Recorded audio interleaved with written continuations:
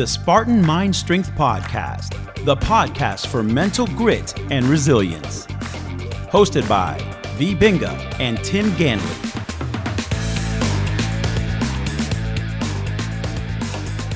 Hello, this is Tim. And this is V. And we welcome you to another episode of the Spartan Mind Strength Podcast. Today's podcast is actually going to be V giving a lecture at the Global Ayurveda Conference here on the island of Aegina in Greece about the tantric aspect of a holistic practitioner. Enjoy.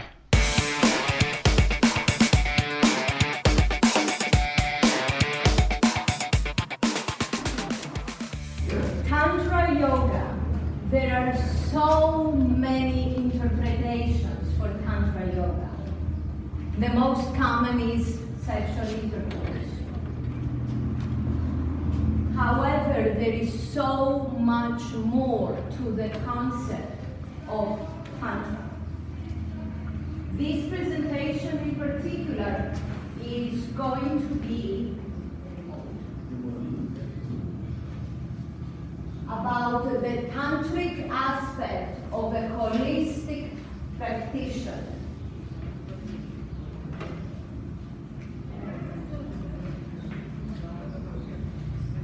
The tantric aspect of a holistic practitioner. And even though we are in Greece, there is still a legal disclaimer. We are not responsible for anything that you do.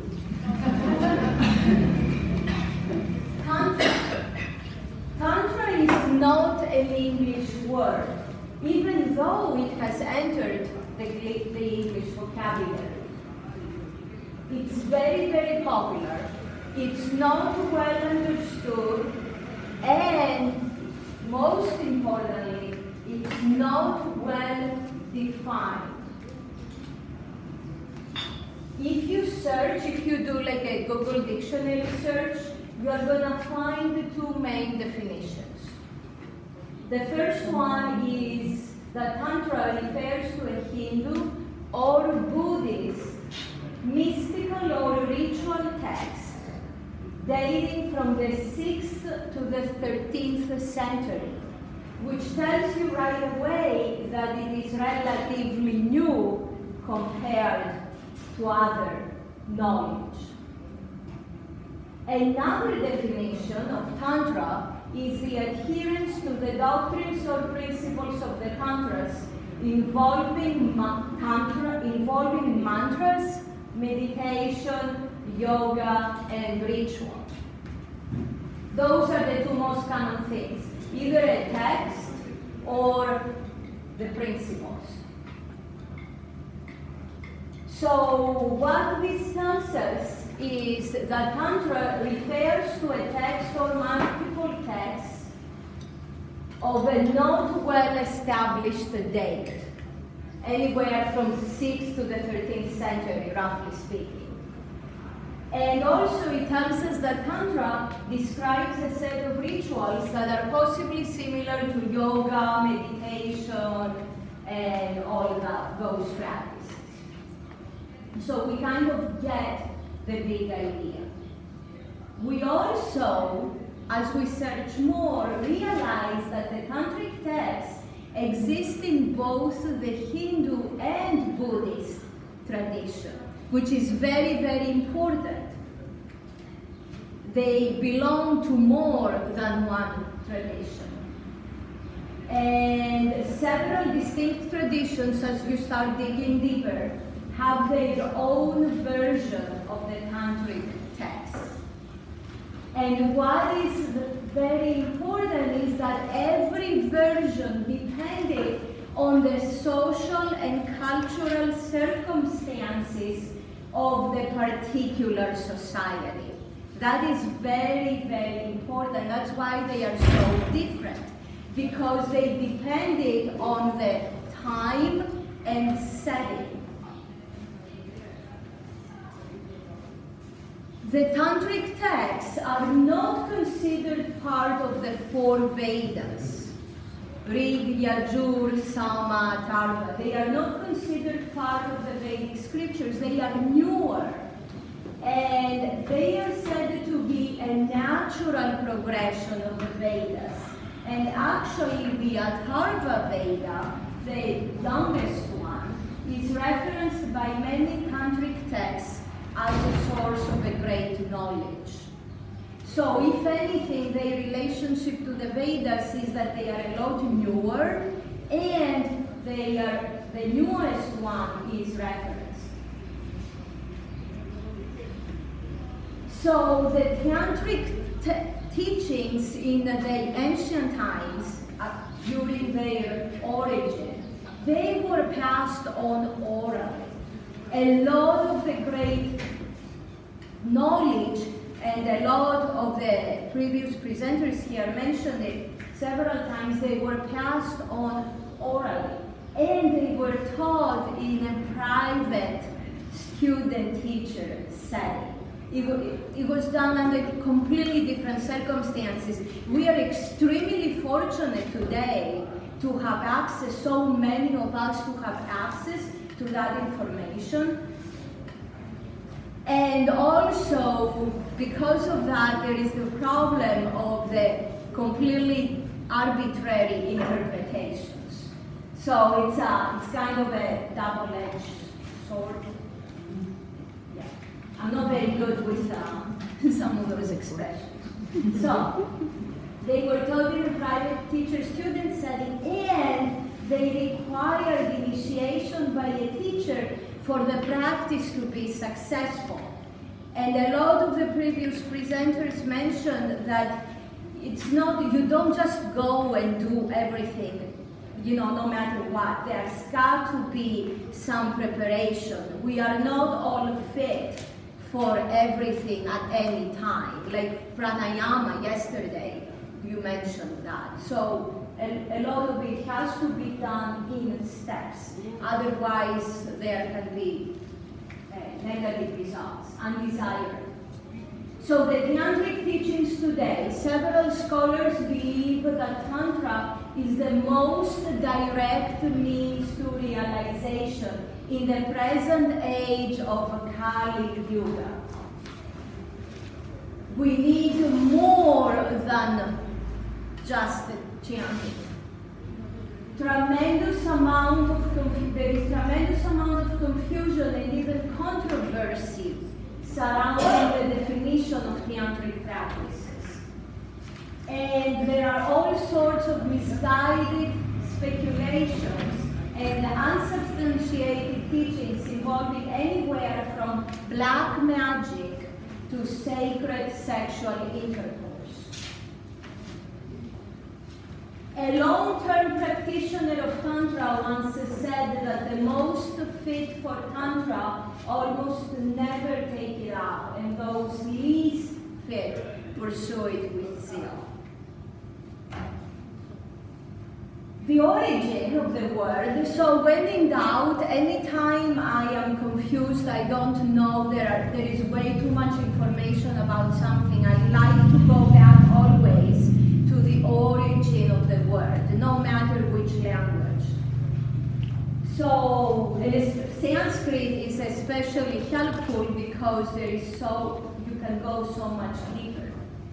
The origin of the word, it's a Sanskrit word, and you can translate it as the tools that help you expand your consciousness, because there is the verbal root tan, which means to stretch, to extend, to expand, and the suffix tra, which can mean instrument.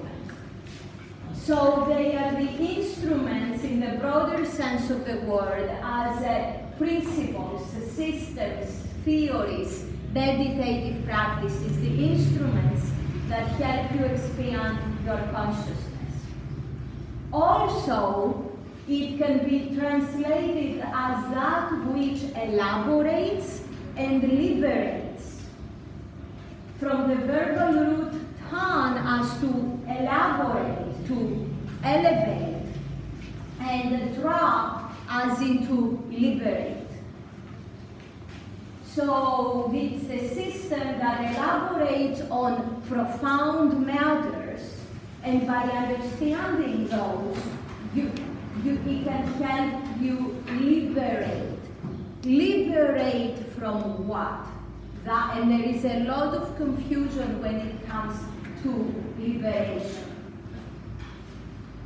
The bottom line is that the Tantra is an accumulation of practices and ideas. It's not one coherent system. It's not like math, physics, biology. And because of the wide range of traditions covered by the term, it's not possible to describe it specifically.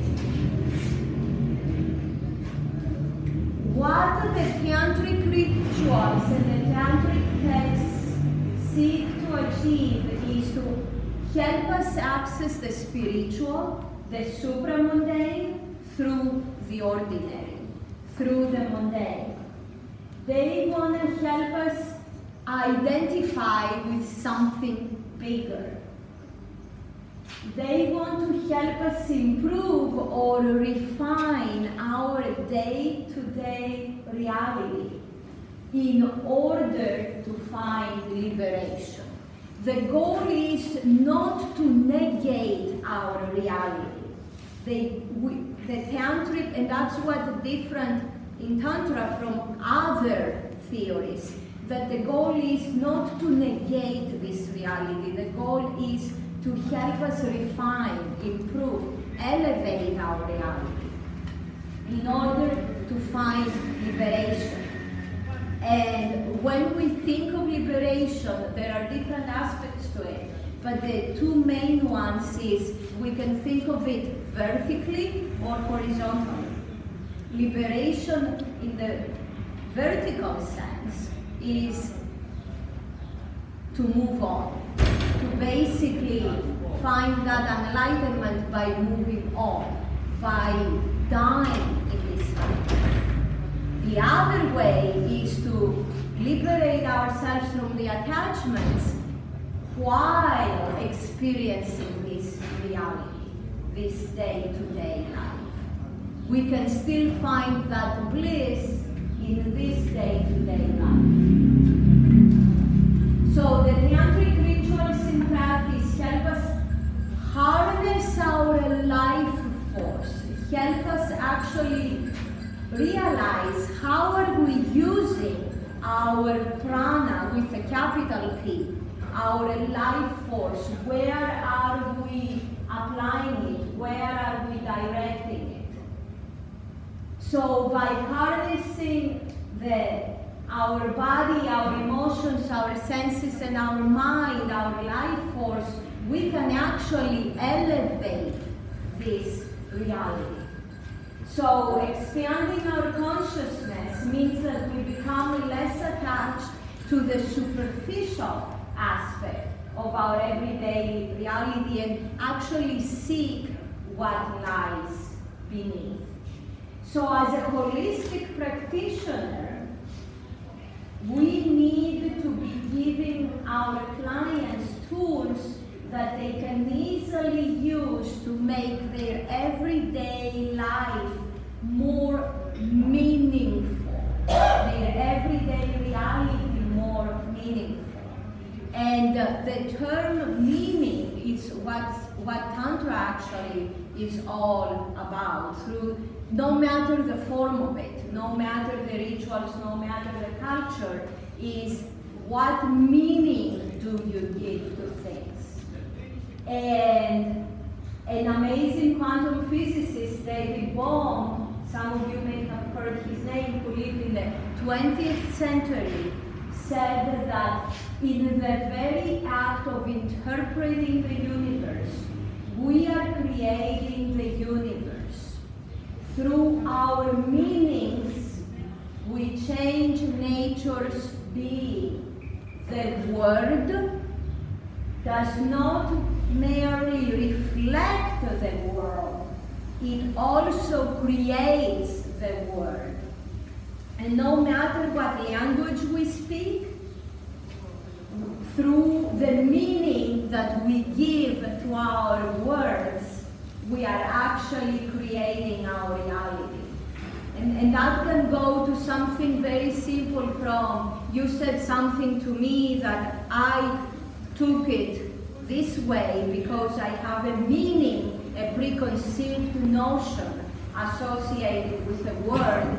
So when you tell me this word, because I am not listening deeper, because I'm just going with the superficial meaning that I've given it, I then take it a certain way. And it's all because of the meaning, because we forget to actually look deeper. Actually, that happens a lot with texting. That's why people don't like texting, because you just see the words, and we have given the words a certain meaning. Whereas if you are face to face with a person, or say even over the phone, at least over the phone, you can hear the tone of the voice.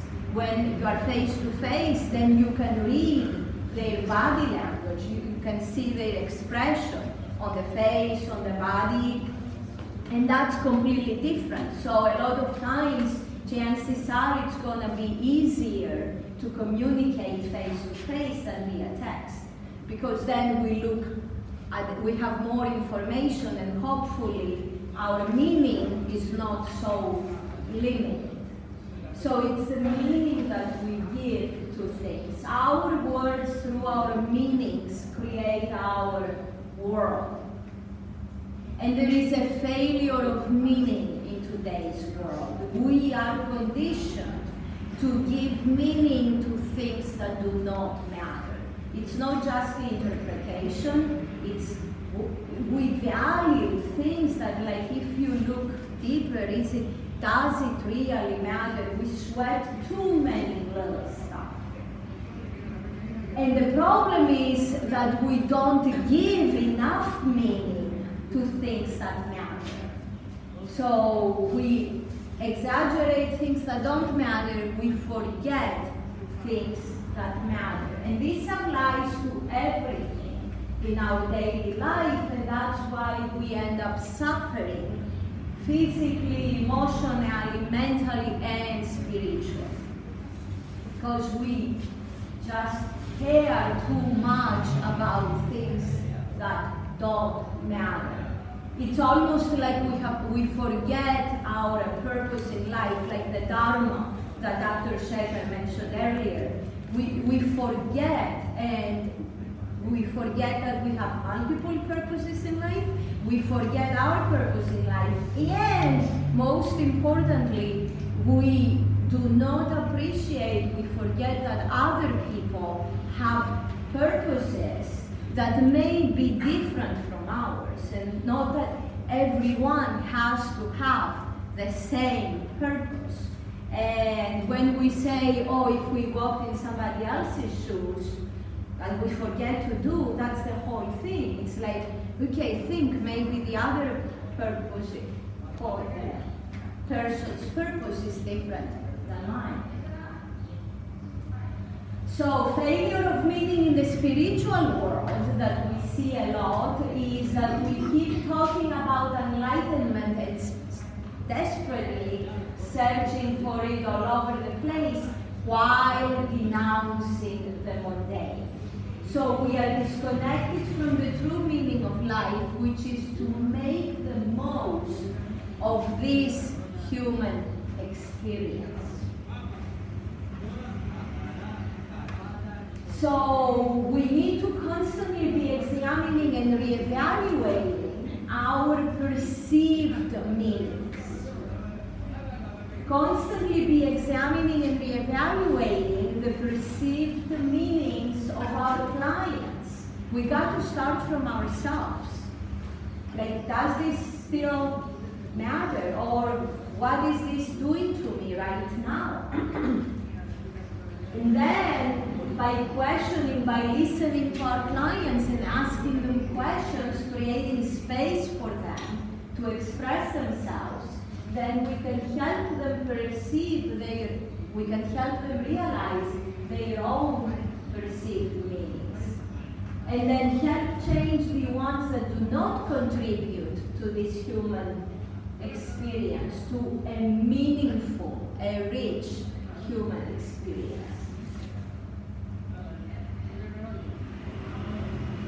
Because the goal of this life, right here, right now, is not to transcend the body. The goal is to embody the transcendent. Namaste.